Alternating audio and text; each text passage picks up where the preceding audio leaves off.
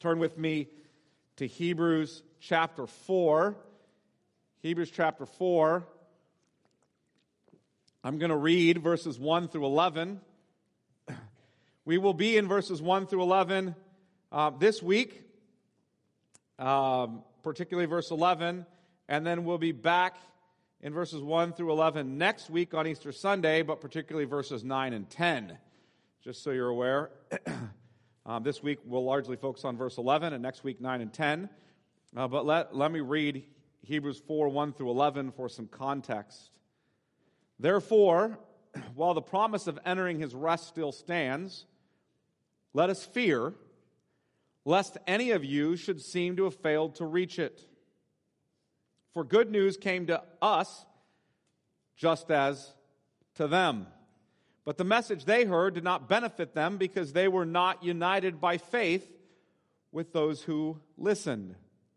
For we who have believed enter that rest, as he has said, as I swore in my wrath, they shall not enter my rest, although his works were finished from the foundation of the world. For he has somewhere spoken of the seventh day in this way, and God rested on the seventh day from all his works. And again in this passage, he said, they shall not enter my rest.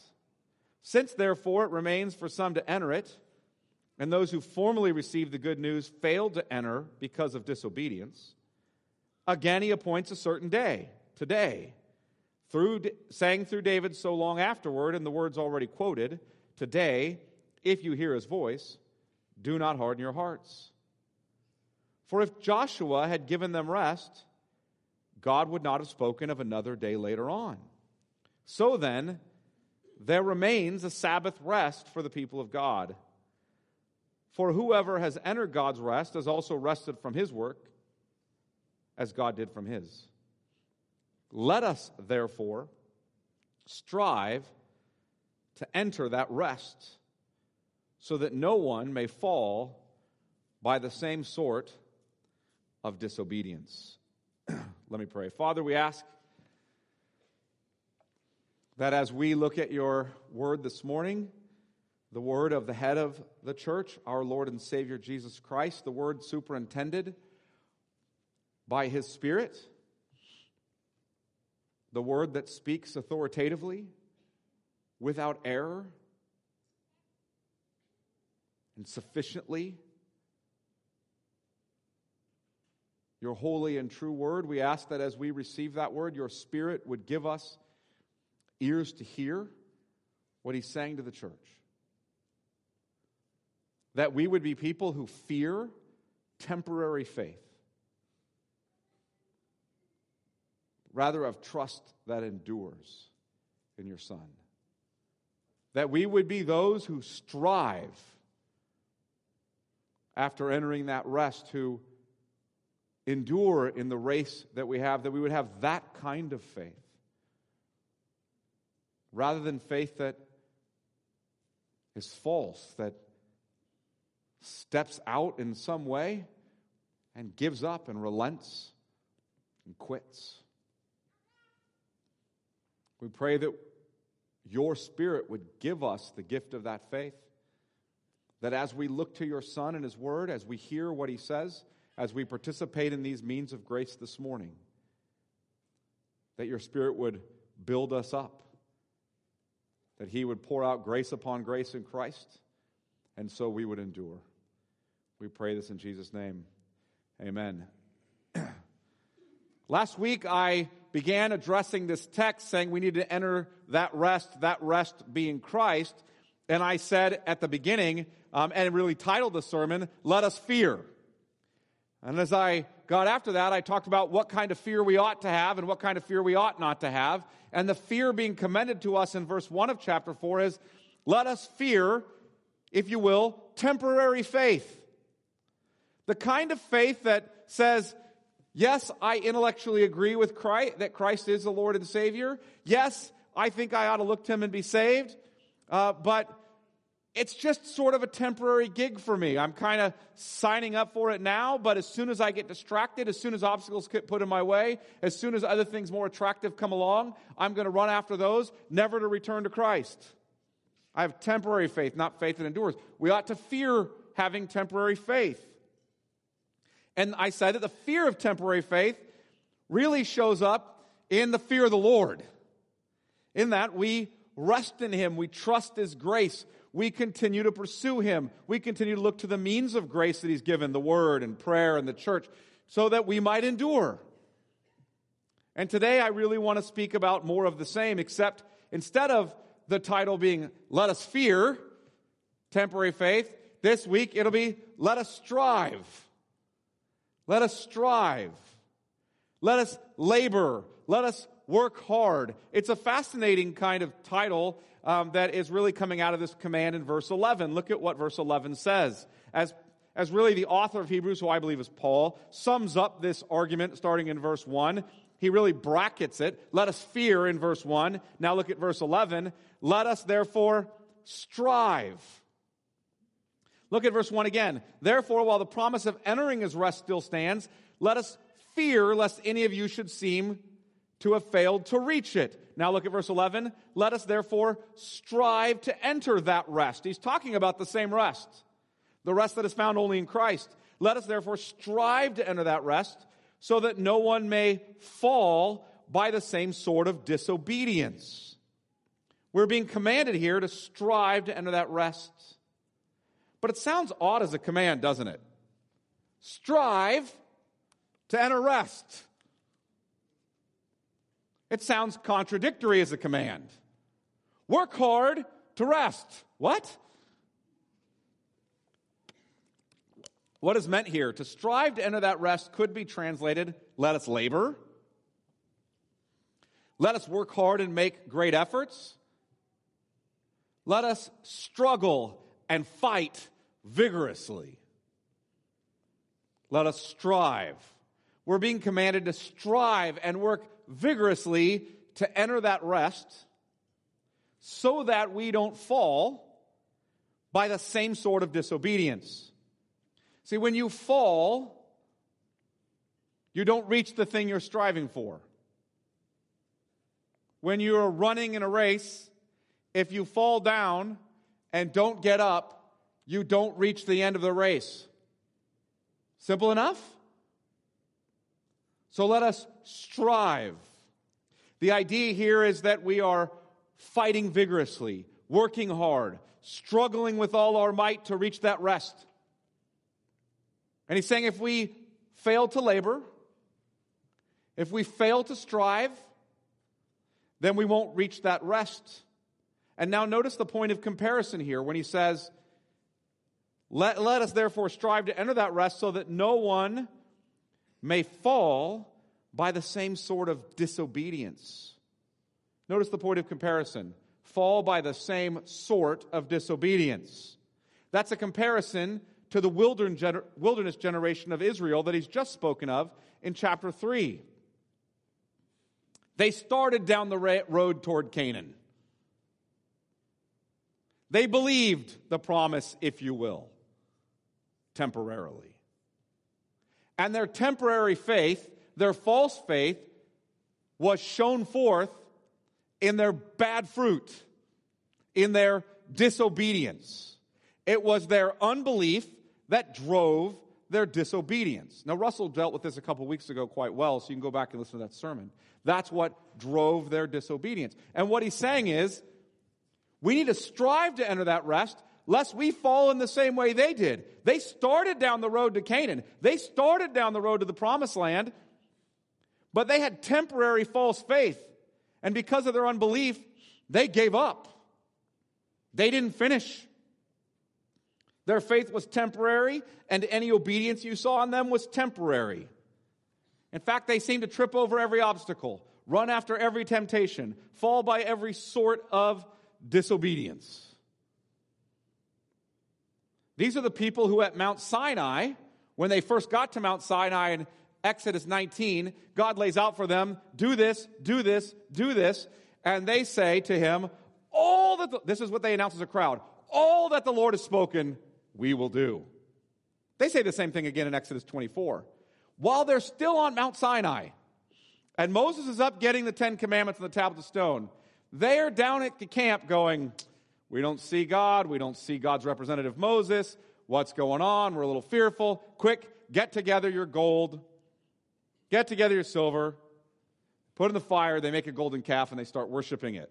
Of course, you know the story. Moses comes down the mountain and says, you've created this golden calf and you're worshiping it. And they say, well, we just threw the stuff in the fire and out popped the golden calf, right? The kind of excuse that we give for ourselves. You laugh at it and say that's ridiculous, but we are masters at self-justification. And that's essentially what they're trying to do. What's amazing is they do that while they're still at the same mountain at which they had just said on more than one occasion, all that the Lord has spoken, we will do. And yet they failed. They had a kind of temporary faith, a sort of temporary obedience. They didn't strive to enter that rest. They didn't fear temporary faith. I want to speak to this because I think it's important we spend a lot of time here. I had planned to preach verse 11 through 16 this morning, and I'm only going to preach verse 11. And the reason is because pastorally I thought we ought to spend a lot of time here because there are some significant misunderstandings of the nature of Christian faith and the nature of Christian obedience. When we think that faith means I pray a prayer, I walk down an aisle, I agree that it's true, and then I go on living about my merry life. And you know how I grow in sanctification? Well, I just kind of let go and let God. I just sort of wait for Him one day to make me want to be holy, to cause me to get up and read my Bible. Because I'm just kind of kicking back, sinning it up, living a worldly life, confessing I love Jesus, confessing I know He's my Savior, living however I want, and being authentic. Being authentic. Which is just another way of saying being worldly and self-justifying it. Being lazy and excusing it. Because it's inauthentic to just get up and read my Bible even though I don't feel like it. It's inauthentic to get on my knees and start praying even though I don't feel like it. It's inauthentic to come to church and sing and hear the word read and gather with the saints even though I don't feel like it. I need to wait until somehow the Holy Spirit brings me to a level of sanctification that I finally want all those things, and then I do them. That's being authentic. No, that's being sinful, rebellious, lazy, making justifications for why you want to pursue your flesh. That's what that's being. That's failing to strive to enter that rest. Now, what is the rest that you're striving toward? As I said last week, Christ is that rest. Christ is that rest.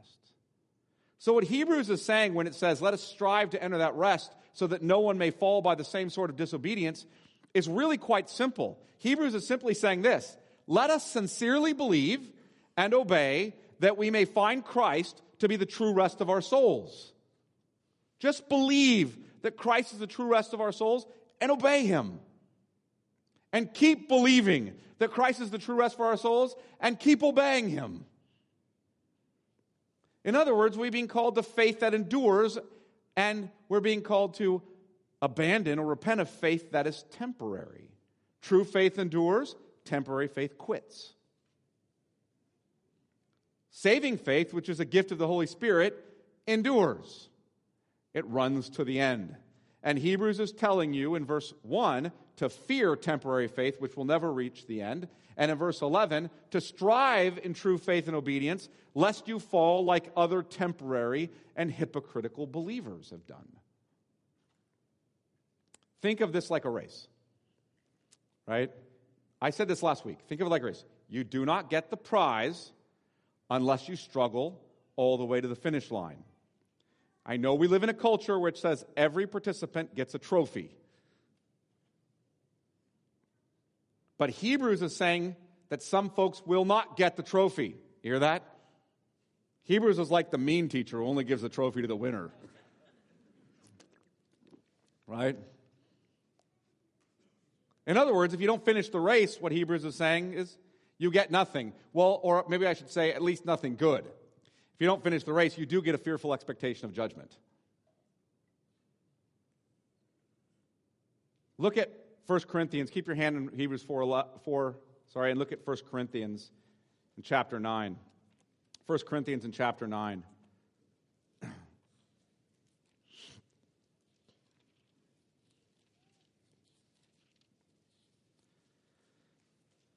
And look at verse 24. Paul is speaking of himself and his evangelistic efforts, his ministry efforts among Jews and Gentiles. And in verse 24 he says this, "Do you not know that in a race all the runners run, but only one receives the prize?" He's making an analogy here. Notice what he says. "So run that you may obtain it." Run that you may obtain it. That's what he's saying. You're in a race. He's comparing the Christian life to a race. Run for the prize. Run that you might receive the prize. Now listen, everyone who runs to the end of the race receives the prize. So don't push the analogy further than he means for it to go. He's not saying that we're all running toward Christ and whoever is the most faithful and obedient gets him and the rest of us go to hell. That's not his point. Okay, so don't push the analogy farther than it's meant to go. He's just using an athletic analogy that we would understand. The person who runs gets the prize. So let us run. Now look what he says as he defines what that running is, the means to the end of running. Look what he said, that every athlete, verse 25, exercises self-control in all things. They do it to receive a perishable wreath. So when the athlete controls himself, when he watches his diet and his exercise, when he gives up the things he wants and makes sure that he gets enough sleep and all the things that the athlete does to train for the race, they do it for a perishable wreath. Really goes on to say, look, but we an imperishable. So I do not run aimlessly. In other words, the real athlete isn't running with no purpose. He's got a goal in mind, an end. I don't run aimlessly. I do not box as one beating the air. In other words, I don't just, box and throw my hands out in random places. I have something I'm hitting. I have a target, a goal, an end. But I discipline my body, verse 27, and keep it under control. Now look what Paul says. Lest after preaching to others, I myself should be disqualified. What if I spend my life in gospel ministry preaching to others about Christ, don't discipline myself, don't strive to enter that rest myself, and find myself condemned? You know that's possible for pastors, right? They can even preach the right gospel and still have false temporary faith and not endure and be damned. I think you hear the language of an athlete in training and competition, don't you? The athlete disciplines his diet. Like, he walks away from the foods that he would like to eat, that maybe the person not competing in the contest wants to eat. He walks away from them and gives them up. It's not because he feels like it. You don't think that the athlete in serious training wants to eat the ice cream that you're eating? Of course he does. It's always a good time for ice cream, right? And so the athlete knows that, right? And he wants to eat it too, but he disciplines his body. He gives it up. You don't think that he wants to lay in bed an extra couple hours and sleep rather than get up and go and exercise hard? Of course he wants to. But he disciplines his body and he gets up and he works out. You don't think that in the midst of the exercise, he doesn't get tired and just want to stop and say, I'm going to just camp out and relax for a while? Of course he does. But he keeps pushing harder and harder and harder because he wants to win. He has this prize that he's participating. You don't think he wants to stay up late at night and binge watch Netflix with you? Probably he does. But he goes to bed because he knows he needs proper rest. Do you see what I'm getting at here? He's not doing all the things that he feels like doing because he has a bigger goal in mind. And so he's disciplining his body in pursuit of that greater goal. And what Paul's saying is that's much like the Christian life. Just as the athlete has a greater affection than the enjoyment of those things that the rest of us are enjoying temporarily, he has a greater affection for this thing out here, and therefore that greater affection expels his lesser affections. And he pursues that greater thing. He desires the prize above all else. And so he disciplines his body. He trains himself. He runs for the prize. The prize is of greater importance to his heart than the daily refreshments being offered to him. I recently watched the movie Free Solo. It's a documentary. If you've seen it, you'll know what I'm talking about. If you haven't, then you should see it. It's a document that's not an imperative, by the way. I can't bind your conscience. You don't have to see it if you don't want to. I have no authority to, right? It's a suggestion. It's a documentary about the greatest free solo rock climber in history. The movie depicts this man's commitment to climbing the face of El Capitan in Yosemite. If you guys have seen El Capitan, it's 3,200 feet of sheer rock face, of climbing that with just his hands and feet. No ropes, no other equipment at all. Hands and feet, he has a little chalk. He may be, watching this documentary, the most dogged and determined athlete I have ever seen. One of his friends comments, he's like an Olympian who, if he doesn't win the gold, he finds his death, right? Win the gold or die. That's kind of his option, right? In climbing El Capitan. He's so doggedly determined to get this done that I actually honestly wondered if he was some kind of autistic savant. He just couldn't give up this goal. He was so relentlessly focused on this goal that he worked as hard as he could toward it. He ate a very strict diet. He swore off even commitment to any relationships that would deter him. He actually had a girlfriend who said, he had told, if I ever had a commitment to anything bigger than this, then I would give this up. I would take the dangers into mind, and I would not climb this rock. And she says, well, am I not a commitment? He says, no. I'm still going to climb the rock. If I die, I die. Right? I mean, this guy is focused. He actually says at one point in the movie that he gives his life to this goal, even if he falls from the rock and dies. And there's a few places where you're pretty confident he's going to. They film us a documentary. You see him actually climb this rock. He says this. The reason he was so driven toward it is because it was the closest thing to perfection he'd ever achieve. Friends, that's analogous to the Christian life. Christ is our eternal rest. He is perfection. He's perfection. And we're supposed to discipline ourselves like an athlete running toward him. Doggedly, undistractedly pursuing him.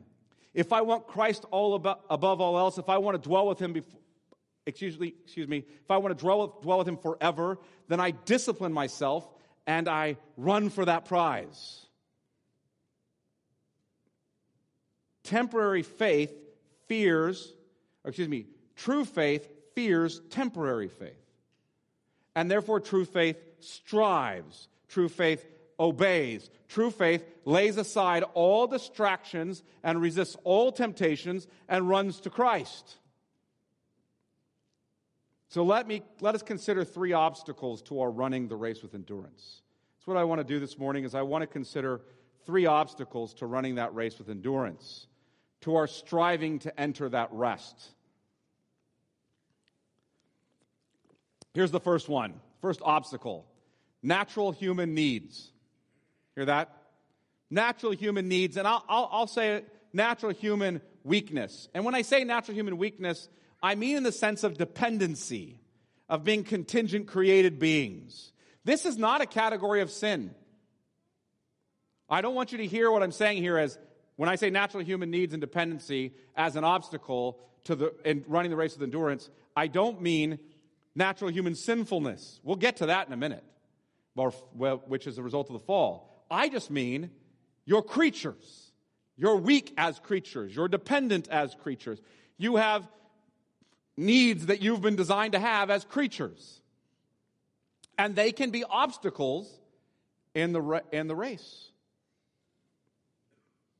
I'm not talking about sin. We all have needs that are natural to be met. We are created and need family. Created for family, we need family. We are created for and need friendship, companionship. We are created for and we need food and water and sleep. None of those things are sinful. We are created for and we need safety from the elements. We need that. We are designed to fight for our lives. Listen, death is not natural. You understand that? It's not the way it's supposed to be. That's why the call, I want you to hear this, why the call to self-denial is so startling to us. It's a call that is contrary to our human needs. Look at Luke 14. You can keep your hand in Hebrews 4 and look at Luke 14. Luke chapter 14 and verse 25. And what I want you to understand is Jesus is going to call you as a disciple to forsake even your non-sinful human needs. Look at verse 25 of Luke 14. Now great crowds accompanied him, and he turned and said to them, if anyone comes to me and does not hate his own father and mother, and wife and children, and brothers and sisters, yes, and even his own life, he cannot be my disciple. Listen, God has given you a father and a mother and wife and children and brothers and sisters. God has given you life. Those are all good things. Those are all things you're actually designed for and need. Yet Jesus says, if you want to be his disciple, you have to be willing to walk away from those things. Verse 27, whoever does not bear his own cross and come after me cannot be my disciple. Listen, the bearing of the cross is not like, I have a difficult mother-in-law. Okay, that's not what that means. The cross is an instrument of humiliating Roman persecution and death. In other words, if you're not willing to die for your life to end, even the good natural parts of your life to come to an end, for you to end, and look to Christ, you cannot be my disciple. I mean, you can feel the tension of that, can't you? I mean, that's a call to self-denial that is contrary to my human needs. Do you feel the tension of it? Now listen to what he continues to say, verse 28. For which of you, desiring to build a tower, does not first sit down and count the cost, whether he has enough to complete it? In other words, if you want to follow me, you better count the cost. Do you have enough to complete building the tower? If you're going to start down this road, you need to finish. Have you thought about the end goal, and do you have enough to finish? Don't start if you're not going to finish. Count the cost. Look what he goes on to say. Otherwise, when he's laid a foundation and is not able to finish, all who see it begin to mock him, saying, this man began to build and was not able to finish. Or what king, going out to encounter another king in war, will not first sit down and deliberate whether he is able with 10,000 to meet him who comes against him with 20,000? What king doesn't first size up his army and say, can I defeat that king, before he goes out to meet him in war? Only an idiot king does that. You guys follow? Okay? only a foolish builder says, I'm going to lay a foundation without the money to put the building on top of it. Count the cost. Don't start following me if you don't understand what this means. This means walking away from everything. Count the cost. Are you willing to die to you? Goes on in verse 32, and if not, while the other is yet a great way off, he sends a delegation and asks for terms of peace. See, that's what the king who's smart does. I don't have enough to fight the war, so I'll just ask for terms of peace. Right? Now look what he goes on to say. So therefore, any one of you who does not renounce all that he has cannot be my disciple. Wow. Renounce all that he has. You cannot be Christ's disciple unless you have deemed him worthy to lose your whole life for. He is to be your great treasure, the great prize at the end of the race. See, what Jesus is getting at here is temporary faith sees Christ as a nice addition to my life. See, it says, I'm not going to give up much for him. I might give up a little for him. But hey, what I would like is to have my nice life that I already have, give up a little here and there so that I get salvation at the end of all these things. I'll just take, the life I have as my main course, and I'll have a side dish of Jesus, if you please. That's essentially what he's saying temporary faith is. If I can have all that I want out of life and have salvation in death, then I'll take it. And Jesus is saying that's temporary false faith. You haven't counted the cost. It's useless faith. It's non-enduring faith. Look at verse 34 of Luke 14. Salt is good, but if salt has lost its taste, its saltiness, if you will, how shall it be restored? It is of no use either for the soil or for the manure pile. It is thrown away. In other words, there's salty salt, useful salt, disciples who have counted the cost, disciples who understand they're willing to walk away for everything for Christ.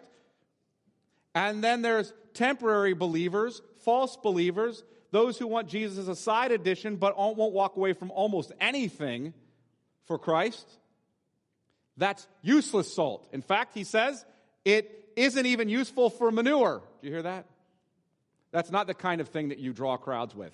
He has great crowds, verse 25, and he stands in front of great crowds and says, if you've come here because I can produce bread and fish, or I can give you a little bit of a healing, or you might have some promise of some forgiveness, but if you haven't come here to follow me, then you're useless. You ruin manure. Just packs them in, doesn't it? Can't wait for more of that action. Temporary faith, faith that sees Jesus as an addition to your already nice life, is useless faith. And Jesus isn't interested in it. So one major obstacle to our striving is our love of our own lives. Our love of our own lives. We love our wife or our kids or our husband or our house or our job or our health or whatever it is more than Christ. Second obstacle to our striving. Second obstacle to our striving is our fallen sinful desires. Our fallen sinful desires. Those which belong to our fallen humanity. What the Bible, when it's speaking of flesh in the sinful sense, means by the term flesh. Sometimes the term flesh just means the human body. Sometimes the term flesh is speaking of sinful, fallen humanity.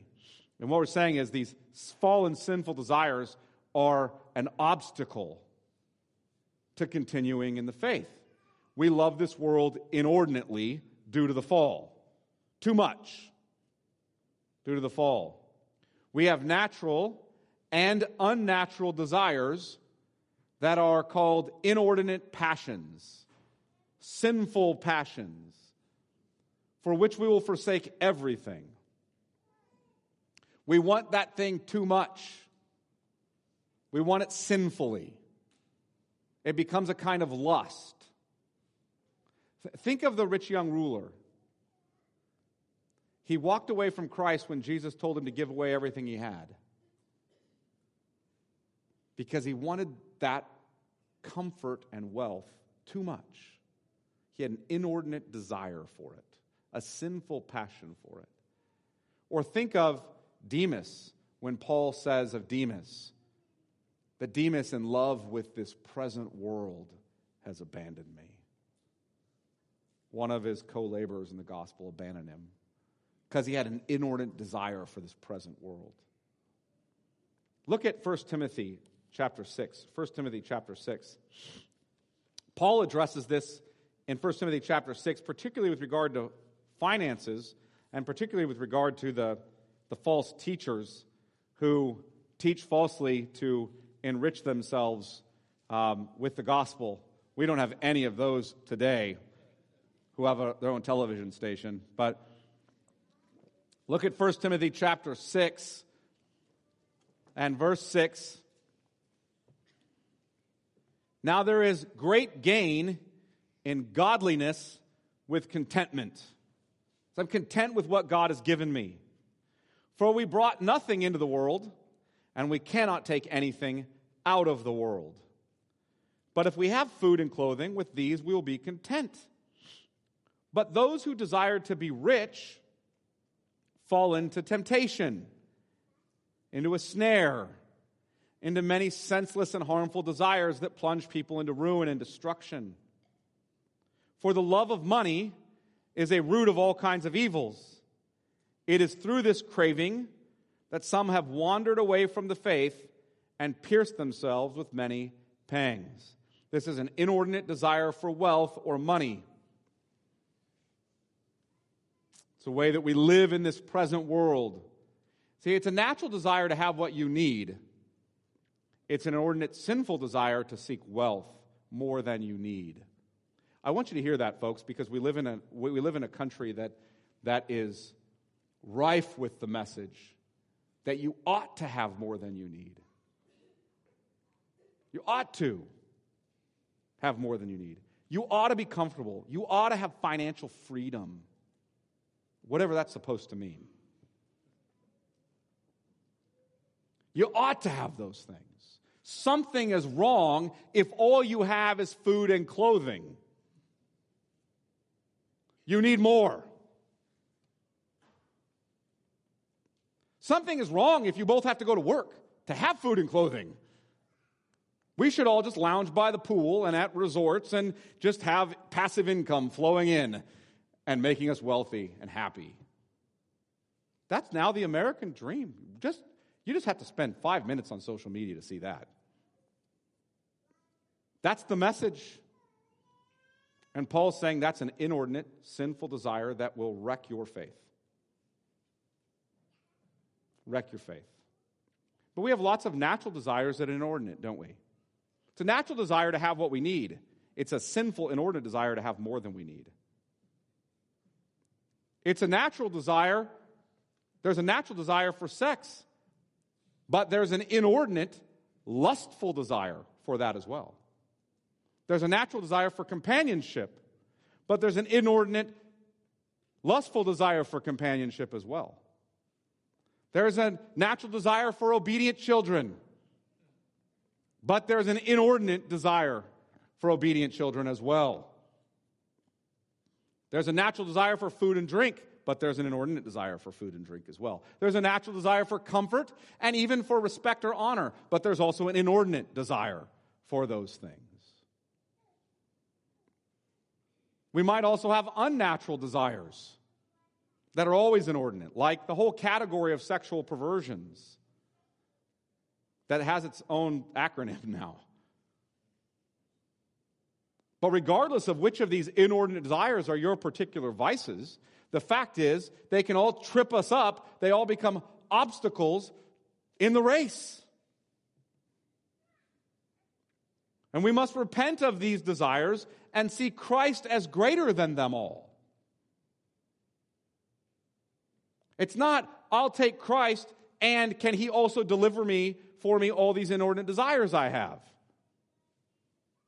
That's the message now, by the way, with the therapeutic gospel. Jesus has come to deliver for you all of your inordinate desires. He's come to make you healthy and happy and wealthy. He's come to endorse and affirm you in whatever lifestyle you choose and whatever behavior you choose and however you live your life. You do you. Jesus is there to endorse you while you do it. But that's not the call of the Christian life. The call of the Christian life is to repent of inordinate desires. Jesus died on the cross for your inordinate desires. Jesus went to the cross and was crucified precisely because you were doing you.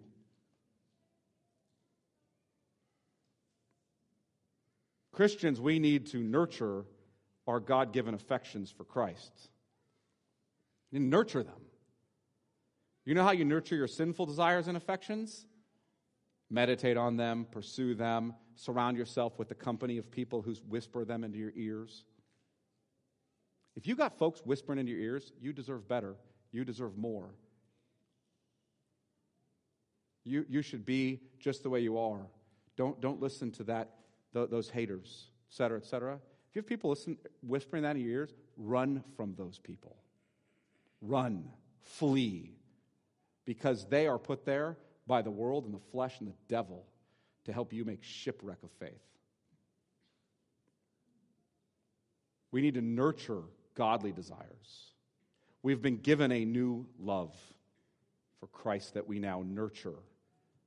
And as we have ordinary natural desires and inordinate sinful desires that both trip us up.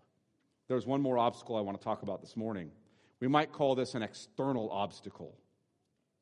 I just hinted at it when I said the world, the flesh, and the devil, essentially. The flesh would be an internal obstacle. This will now be external obstacles, the world and the devil. What are the, if you will, the external temptations and obstacles is the third kind of obstacle to running well. And specifically, I mean the world and the devil.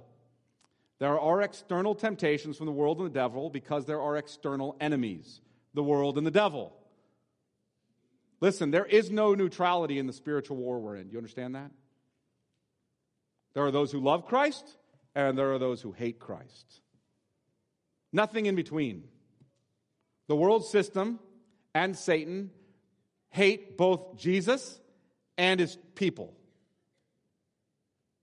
Satan and the world both are battling against you, trying to trip you up, tempting you to be distracted from finishing the race.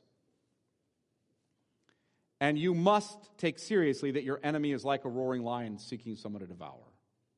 He is. You guys remember Israel goes toward Canaan, and they fear external temptations, don't they? They faced giants in the land. Those men over there are big. We will lose. Never mind, God just unleashed 10 plagues on Egypt, the most powerful nation on earth, brought you through the Red Sea by parting it and drowned Pharaoh's whole army in it. There's some big dudes over there, right? We shouldn't go in. They faced giants in the land, and they faced idols in their hearts. And we will melt under those kinds of temptations and the fear and enemies of the enemy if we do not continue to strive to enter that rest in Christ. Look at 1 Peter chapter 5. 1 Peter chapter 5.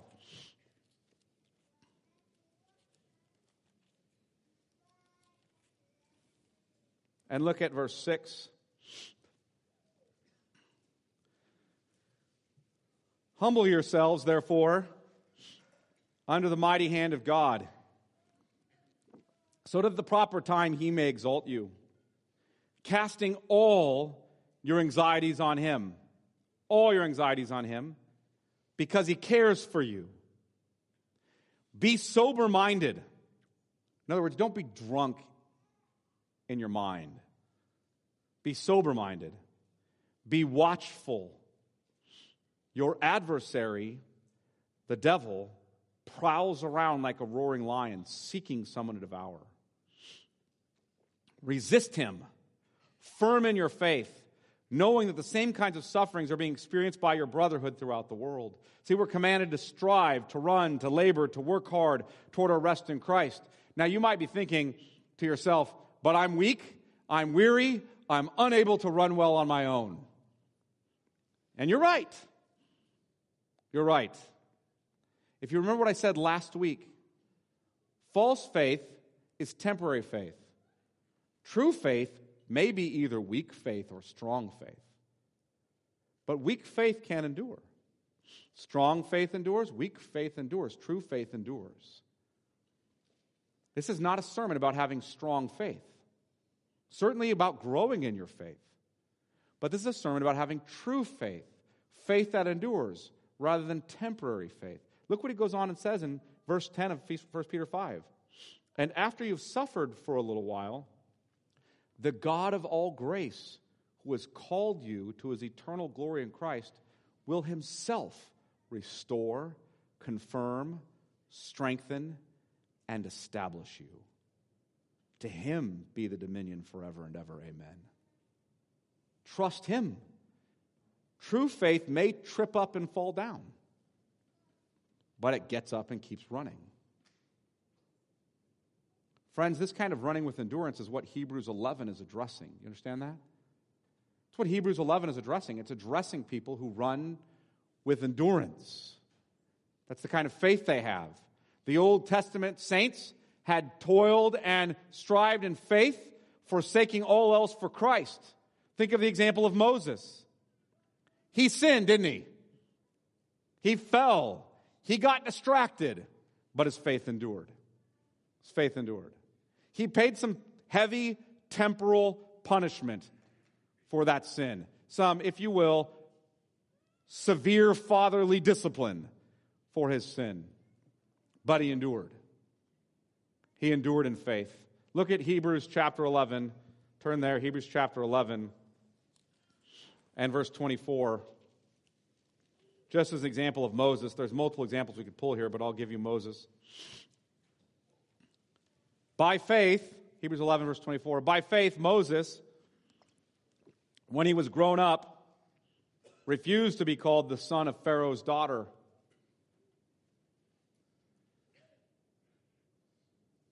Choosing rather to be mistreated with the people of God than to enjoy the fleeting pleasures of sin.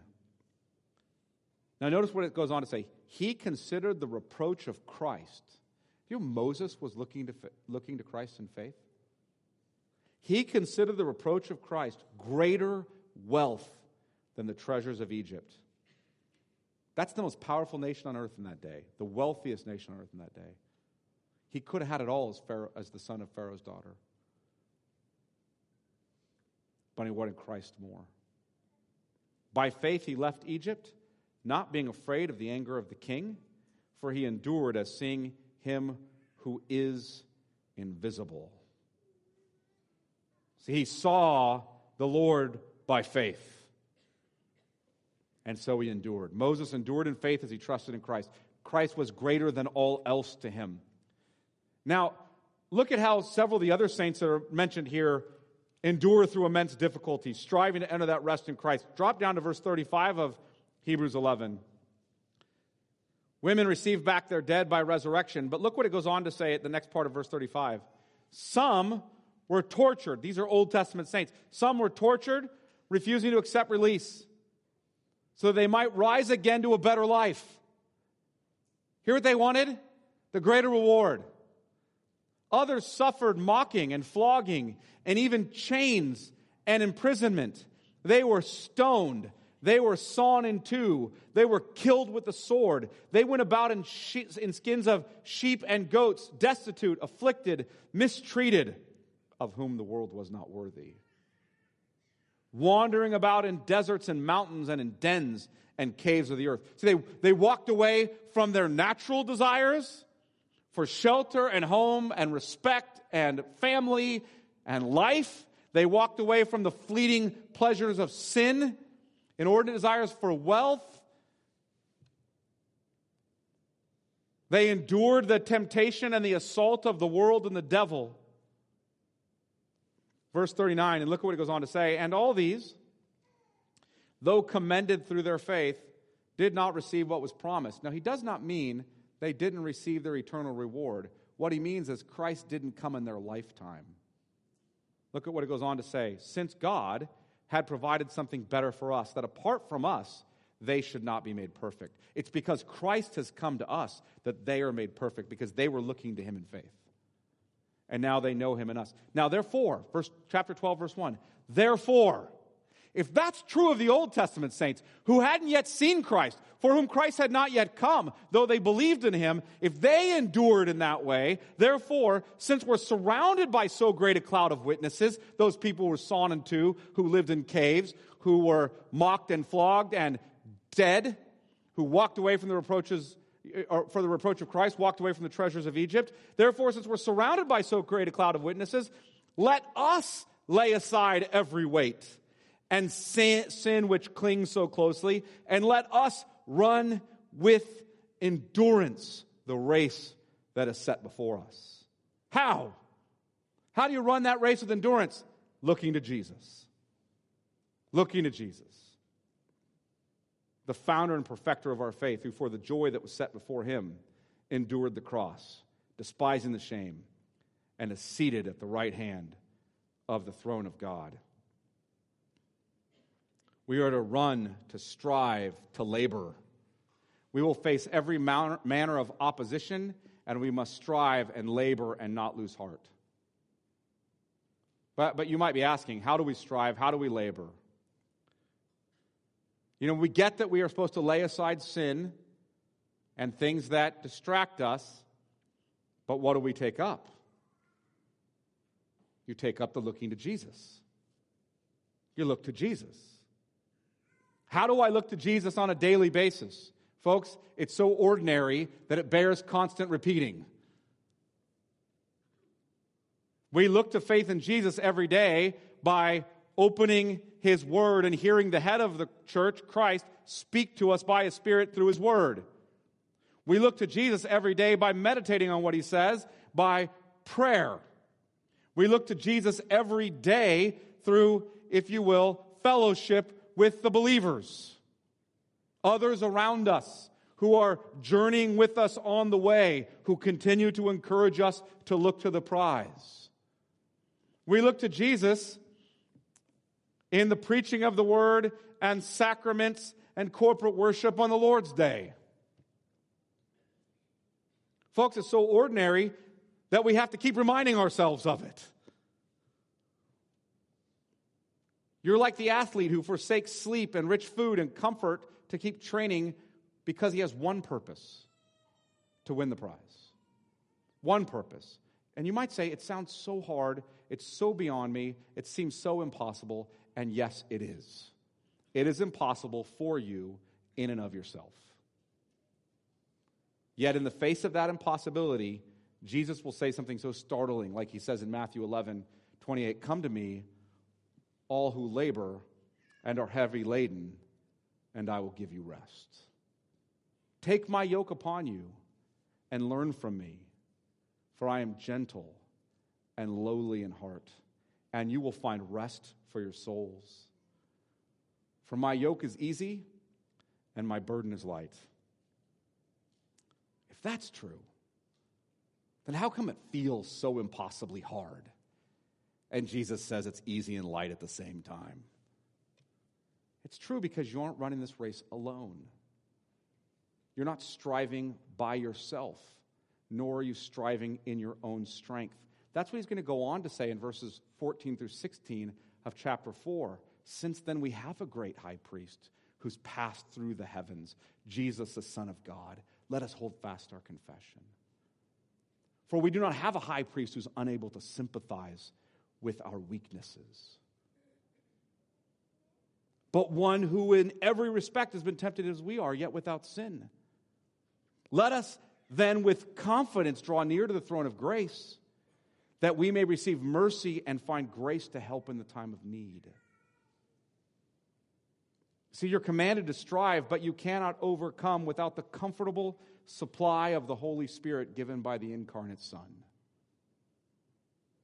He sees you in your striving, and he sympathizes with you and gives you help in time of need. He works in you, and he keeps you as you strive. That's why Paul said, work out your salvation with fear and trembling. And then he said, by the way, for it's God who works in you, both to will and to do his good pleasure. That's why Paul said in Colossians 1, when he says that he is working, he's doing everything he can to present people mature in Christ, he goes on to say, and I strive or toil with all his energy. That's why Paul says in Philippians 1:6 that I am sure of this, that he who began a good work in you, he will bring it to completion at the day of Christ Jesus. Please don't misunderstand me. I don't mean that Jesus makes a good running partner. I don't mean that he's your co-pilot. Okay? The point of this isn't that we're going to get together afterwards and everybody's going to sing Jesus Take the Wheel, right? That isn't what is about to happen here. I mean that Jesus gives you the same Holy Spirit that carried him through the whole of his life and trials to the cross, so that he might empower you to complete the race also. If you will, the church, we're your running partners. We're your running partners. Jesus is the one who makes you run by his Spirit. So trust the Lord Jesus, your great high priest, and run the race set before you. Let us strive together by his Spirit toward him, our great reward. Let me pray. Father, we ask that your Son would be exalted in our lives, that we would be a people who strive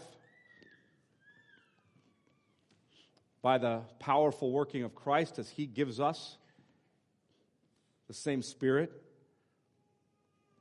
who empowered him throughout his life to walk faithfully as our second Adam. Father, may we look to him in faith, trust him, and keep running toward that great prize which is found in him. Father, keep us from obstacles and distractions, whether that be our tendency to retain our own natural rights in life here over Christ, or whether that be the pursuit of inordinate desires rather than Christ, or whether that be the temptations of the world and the devil and the attacks of them. Whatever it is that's causing us to trip up, that we stumble over, whatever is distracting us, whatever sin is clinging so closely, whatever is weighing us down, we pray that we would cast those things aside, repent, and look to Jesus, the founder and perfecter of our faith, and trust him. And Father, I pray as a church that we would encourage one another, exhort one another every day as long as it's called today, to continue striving to look to Christ, to trust him, to know him as our Lord and Savior, and so, on that great day, to not only know him by faith, but to know him by sight. We pray this in Jesus' name. Amen.